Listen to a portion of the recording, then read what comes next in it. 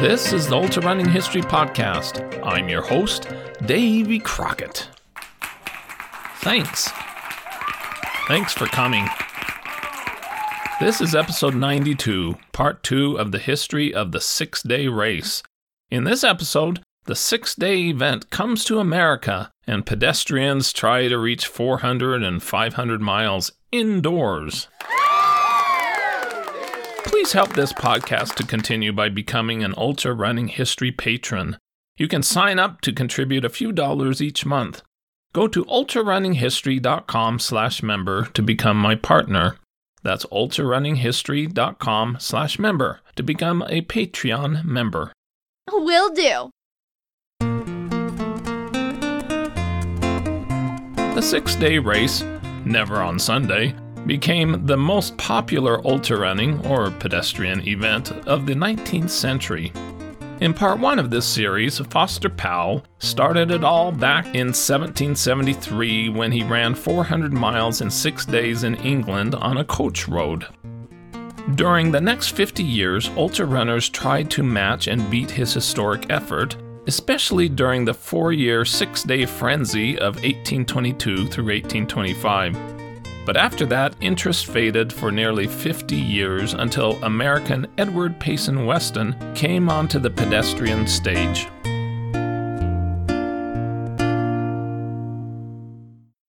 Reaching the 1870s, the 6-day challenge had not yet been exported outside of Britain, but that changed as the challenge reached America and moved almost exclusively indoors thanks to Weston. He became the most famous pedestrian in history. Edward Payson Weston was born in Providence, Rhode Island on March 15, 1839. He was not very strong as a boy and took up walking to improve his health with exercise. He started long-distance walking by selling a book written by his mother door to door for 40 miles in Connecticut. Probably the most famous of all the great walkers was Edward Payson Weston. Weston the pedestrian, as he was known, started his path, so to speak, after losing a bet. Due to Abraham Lincoln winning the election, Weston had to walk 478 miles in 10 days to get to Lincoln's inauguration. Well, he missed the inauguration, and he lost the bet. But only by a bit, and he went on to dance at the inaugural ball that evening. You're going to name a famous athlete in America at the time, not even just a walker, just a famous athlete. The first name that would come to mind in the mid-1870s would be Edward Payson Weston, undisputed champion. Weston always spent 110% of what he earned. He always was in financial trouble. So what he would do is he would get people to back him on big wagers for walking events. One of the most famous was walking from Portland, Maine to Chicago in 25 days, I believe it was. And this was a $10,000 wager that somebody bet him that he couldn't do it. And so he did do it, and he made he won the wager, and this is how he supported himself. But later, Weston also received criticism as he failed in some wagering walking attempts, and he was called a humbug by many. During 1870, Weston came up with the idea to attempt to walk 400 miles in 5 days, as runners 50 years earlier were trying to do. Heaven knows I've got too far to go. During November 1870, Weston made his attempt to reach 400 miles within 6 days, and he was confident that he could actually do it within 5 days. Weston's $5,000 wager agreement also required him to walk 112 miles within a 24-hour period. Heaven knows I've got too far to go. The event was billed as being a scientific experiment sponsored by a committee of medical men. These are our newly arrived surgeons, Drs. Trowbridge and Greenbaum. Doctor? Doctor? Doctor? Doctor? Doctor? Doctor? Doctor? Doctor? Professor Charles Doremus, a chemist of Bellevue Hospital Medical College in New York City, headed up the team to help Weston and study the walk. The Brooklyn newspaper joked about all the doctors that would watch and poke him. Weston's case will command much sympathy. It is bad enough to get in the hands of one doctor, but the victim of half a dozen is indeed a deplorable plight.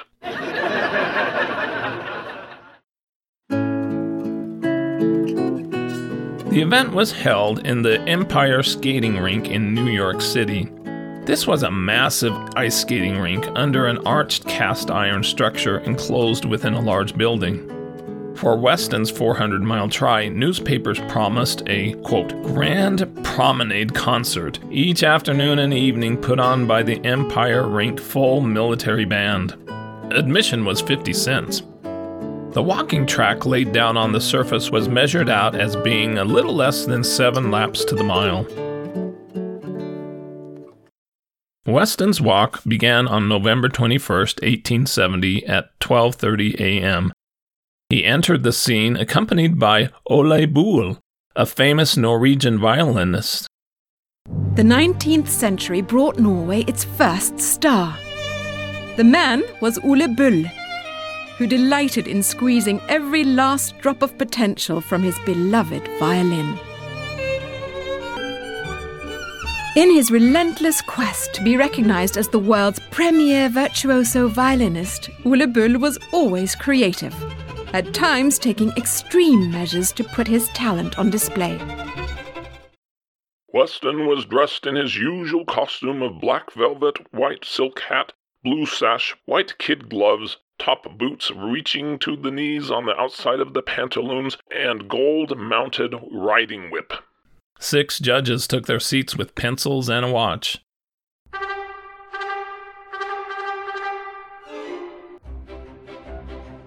The word go was given, and he started off covering the first mile in 13 minutes and 8 seconds.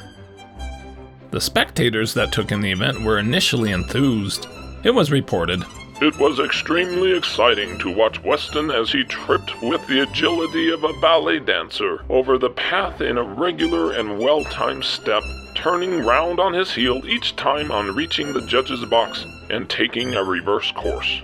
Each time the band struck up an air, he beat the time with his riding whip, evidently cheered with the melody. Weston especially had fans among the women present. Reporters were amazed at the popularity of the event.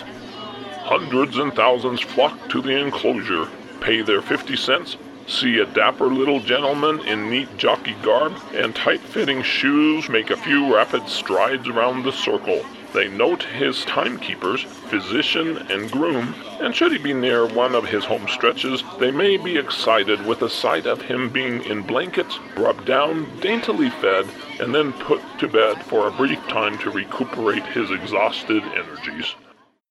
After reaching 20 miles, Weston went to bed. His distance to and from his bed was also counted in his total distance. Rising before 8 a.m., he ate a breakfast that perhaps modern 6-day runners should give a try. Mutton chops, egg flip, similar to eggnog, stale bread, and 8 ounces of coffee. At the end of the first day, he was right on schedule and reached 80 miles. The New York Times continued to give a blow-by-blow of Weston's walk on page 1 of their newspaper as it captivated the city. During day 3, he tried reaching 112 miles in a 24-hour period. Occasionally he would strike out into a very rapid and powerful pace amid the applause of the spectators. On that day, it was said, His step has lost a good deal of its former buoyancy, and he did not exhibit the same sprightly movement. Fatigue and sleep deprivation hit him hard. Every now and then his eyelids would drop, and the muscles of his face would become contracted, showing that nature was more powerful than his indomitable will. An alarming report went out that Weston resorted to, quote, lashing his legs with his riding whip until the blood spurted, in order to wake himself up. He and his handlers eventually realized that it wouldn't be possible to complete the 112-mile challenge, and in his 266th mile, while very dizzy, he gave up that quest and went off to bed. Reaching 400 miles in 5 days also became out of reach on day 5. He looked haggard and worn out, Dark rings were around his eyes, and he continually placed his hands to his head as though he felt dizzy. He did sprint his fastest laps during his last mile, which delighted the crowd. Weston finished during the evening of the 5th day with 320 miles, with no plans to continue on to try to match Powell's 400 miles in 6 days. The doctors announced that during the, quote, tramp, he did not take in any liquor or stimulant or any narcotic, but was affected negatively by the tobacco smoke that filled the rink. Professor Doremus proclaimed, "We have witnessed one of the proudest illustrations of physical endurance on record in sacred or profane history since Adam." But newspapers across the country published the news of his failure, and some called it a foolish attempt. Other comments were especially cruel, saying that Weston was trying to walk himself to death and that they were sorry he failed doing that too. The New York City press was especially delighted that he, quote, failed to make the new Dodge a success, charging that the entire event was a money grab attempt on the gullible public and that the advancement of science twist was lame. They were sure he would again attempt to hoodwink the public. Weston was again called a humbug. Humbug. Humbug. Humbug. Humbug. Humbug. Humbug. Humbug. Humbug. Humbug. Humbug. Humbug. Humbug. Try again. In June 1871, it was announced that Weston would try for 400 miles in 5 days again. This time he would also go after the 112 miles, but do it on the first day. He again attempted it in the Empire skating rink. The track laid down for him was again 7 laps to a mile, with a 2-inch layer of dirt and sawdust on boards, which was an improvement on the track's surface from the previous year. Improvements were also made to the air ventilation in the building. Weston started out on June 12, 1871 at 12:05 a.m. in front of a very small crowd in his usual velvet suit. But after only 3 laps, the vest and hat were discarded, and he was all business. The first mile was walked in 12 minutes and 24 seconds. He kept up a good pace during the first day. His step was quick and buoyant, and his friends seemed confident of his ability to accomplish his giant undertaking. By noon, he reached 62 miles on target for his 112-mile day. He kept it up until 5 p.m., 17 hours, when he stopped for a brief rest and a hearty meal. The rink was thronged in the evening with spectators, eager to witness the great feat of pedestrianism. He reached 100 miles in an impressive 21 hours and 1 minute, and succeeded in reaching 112 miles in 23 hours, 44 minutes, and 45 seconds. During the early morning, he walked on and off. He became drowsy and used his whip for a little on his legs to wake himself and them. But when daylight broke, he regained his vigor. After day 3, he reached 233 miles, somewhat behind schedule, and after 4 was at 320 miles, the mileage he ended up with on his first attempt. He started his final day's walk at 4:43 a.m. with a good sleep of 4 hours. He knew he had to walk 80 more miles. After the first 20 miles on swollen feet, he stopped for 20 minutes for breakfast and a rest. Continuing on, he did not stop until reaching 50 miles. For the final 30 miles, he exchanged his velvet suit for silk tights. During the last 5 miles, both Weston and the audience were aroused to an intense state of excitement, cheering almost continually, and Weston winning applause by walking backwards, running, jumping, and performing many playful tricks in order to demonstrate the large amount of physical force he yet held in reserve. During the last lap, with 18 minutes to spare, his face glowed and he finished his 400 miles in 4 days, 23 hours, 42 minutes, just 20 minutes slower than the fastest known time accomplished in 1822. He did it. 2 men placed him on their shoulders and ran a lap around the track. He was brought back to the dressing room. The audience cheered for him to return, and his friends brought him back and carried him around. He made a speech and thanked America for its inspiration and to God more than all, who had given him strength. I want to thank me for believing in me. I want to thank me for doing all this hard work.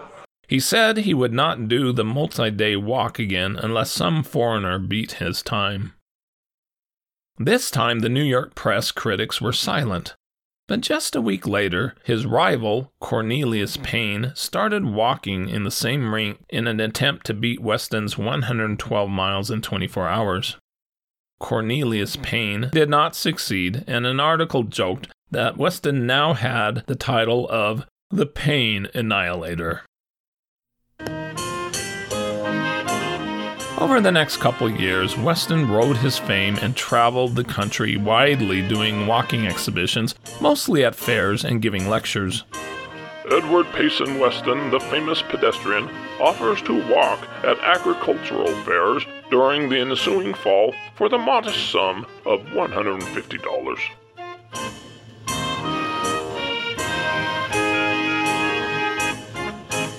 Weston's reputation seemed to be declining, and he needed to do something big in 1874, something that no one had ever accomplished before.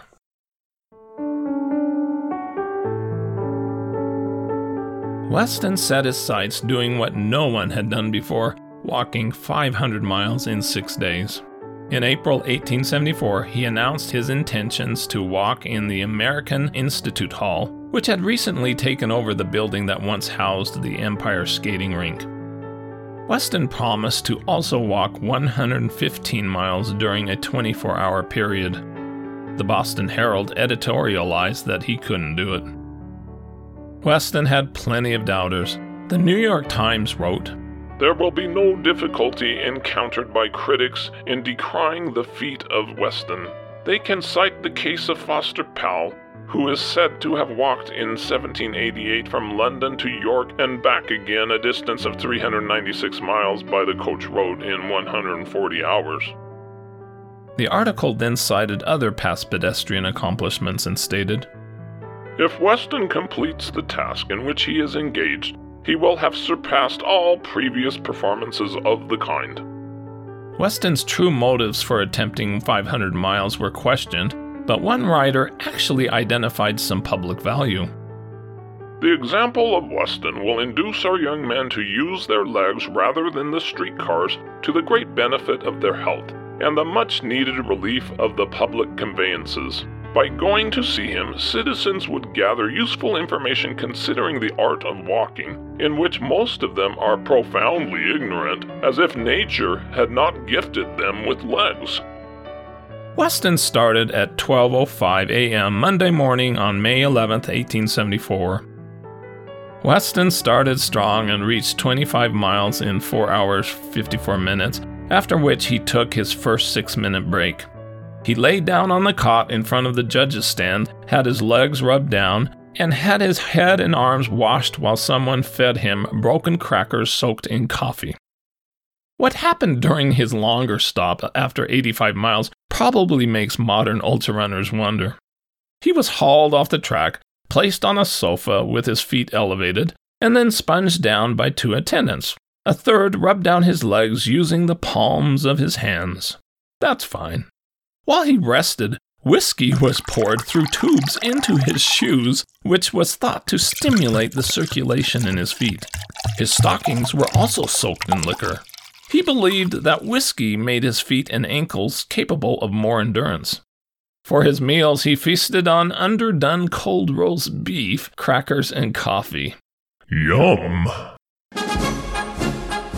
The enthusiastic spectators were just as important motivators as his handlers were. They spurred him on as the live band livened things up. Weston responded with smiles and bows. At times, Weston, wanting more attention, would pour on the walking speed, which caused the ladies to go crazy with excitement as they waved handkerchiefs. 1/3 of the spectators who came each day were ladies. Weston did successfully reach 115 miles during the first day as he promised as part of the wager, with 9 minutes to spare. It was rumored that wagerers lost $50,000 betting against him accomplishing that. Loser, loser. Weston then reached 170 miles after day 2, 232 after day 3, and 300 miles after limping on the 4th day. The lining inside a shoe had doubled over, causing him significant pain. He then knew that he had to finish off with 100 miles for each of the remaining days. On day 5, he fell down in front of the judge's stand. By midnight, he reached 368 miles. The crowd sadly knew he would not achieve 500 miles. Even with obvious failure in the cards, the crowds wanted to come to watch. The crowd had by this time increased to such proportions that there could not have been less than 6,000 persons present in the building, while thousands were waiting in line on the sidewalks. Carriages were setting down and taking up their occupants as fast as they could draw up to the entrance, where some 6 ticket sellers were being constantly employed. The crowds filled all the available space around the sides and in the center of the hall. The boundaries of the track were almost broken down by the press of those who wished to catch a glimpse of Weston as he passed by rapidly. Like modern crowds doing the wave, cheers and waving handkerchiefs moved in a wave as he passed by around the hall. As he completed his final 430th mile, he sank into his chair exhausted and entirely overcome. He was greeted with the wildest applause, and an eager throng of spectators rushed toward the judge's stand to congratulate him. Weston was so overcome that he could do no more than bow in acknowledgement, and by the advice of the doctors, he was removed to his room. He was carried by police through the crowd, put to bed, and immediately fell asleep. The press was quick to point out that he failed. One critic called him the Great American Fizzler. A thoughtful article published in the Altoona Tribune in Pennsylvania examined the type of multi-day events that Weston was promoting. It started off, "It is a common saying that Americans love to be humbugged. There is a genius of genuine Yankee enterprise named Edward Payson Weston." The main criticism was Weston's events were not races against multiple people, but were money-making exploits that rarely accomplished what was promised. People loved watching horses race against each other, but there would be little interest in watching a champion horse run solo around a track. Weston was not competing against others in his walks. Earlier in 1868 and 1869, he did compete in 2 100-mile races in upstate New York against Cornelius Payne and lost both. Since then, he shied away from head-to-head matches. Who would be the first in history to reach 500 miles in 6 days? Others wanted to be the first and quickly made plans to try. When would true 6-day races be introduced?